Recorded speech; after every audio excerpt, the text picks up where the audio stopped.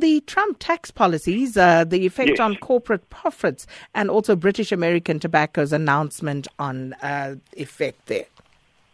Well, look, this is definitely good news for the share market in that these tax cuts will only temporarily, it's not a permanent year-on-year change, will boost profits. So British American Tobacco came out and said, everything else being equal and everything else staying the same, the tax cuts will increase their earnings next year by around 8%. And it will obviously affect all companies that have operating subsidiaries or operating in the USA. So this is quite positive, and this sort of adds on to the earnings momentum for the US shares. In other words, this is positive for the share market. And then Aspen Pharmacare, let's just talk about them for a moment, please.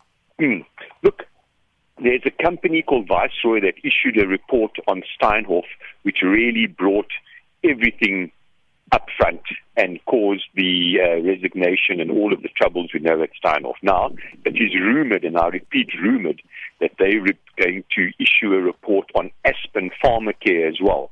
And Aspen came out with a stock exchange notice yesterday saying they note that there's a possibility that Viceroy could be issuing a report. They haven't contacted Viceroy, and Viceroy's not asked them for any information, and they were quite specific to say that they got no off-balance sheet financing, etc. So in other words, they tried to squash rumors because the share price came under quite a bit of pressure yesterday. At one stage, the Aspen share price was down 10%.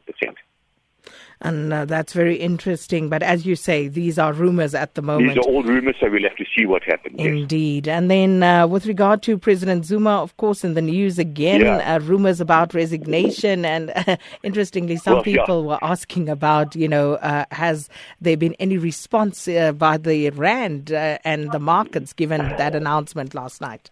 Well, look, the announcement that came out yesterday was actually false news. President Zuma has not resigned, so it was one of these classic false, fake news stories. But the Rand rallied quite strongly on that.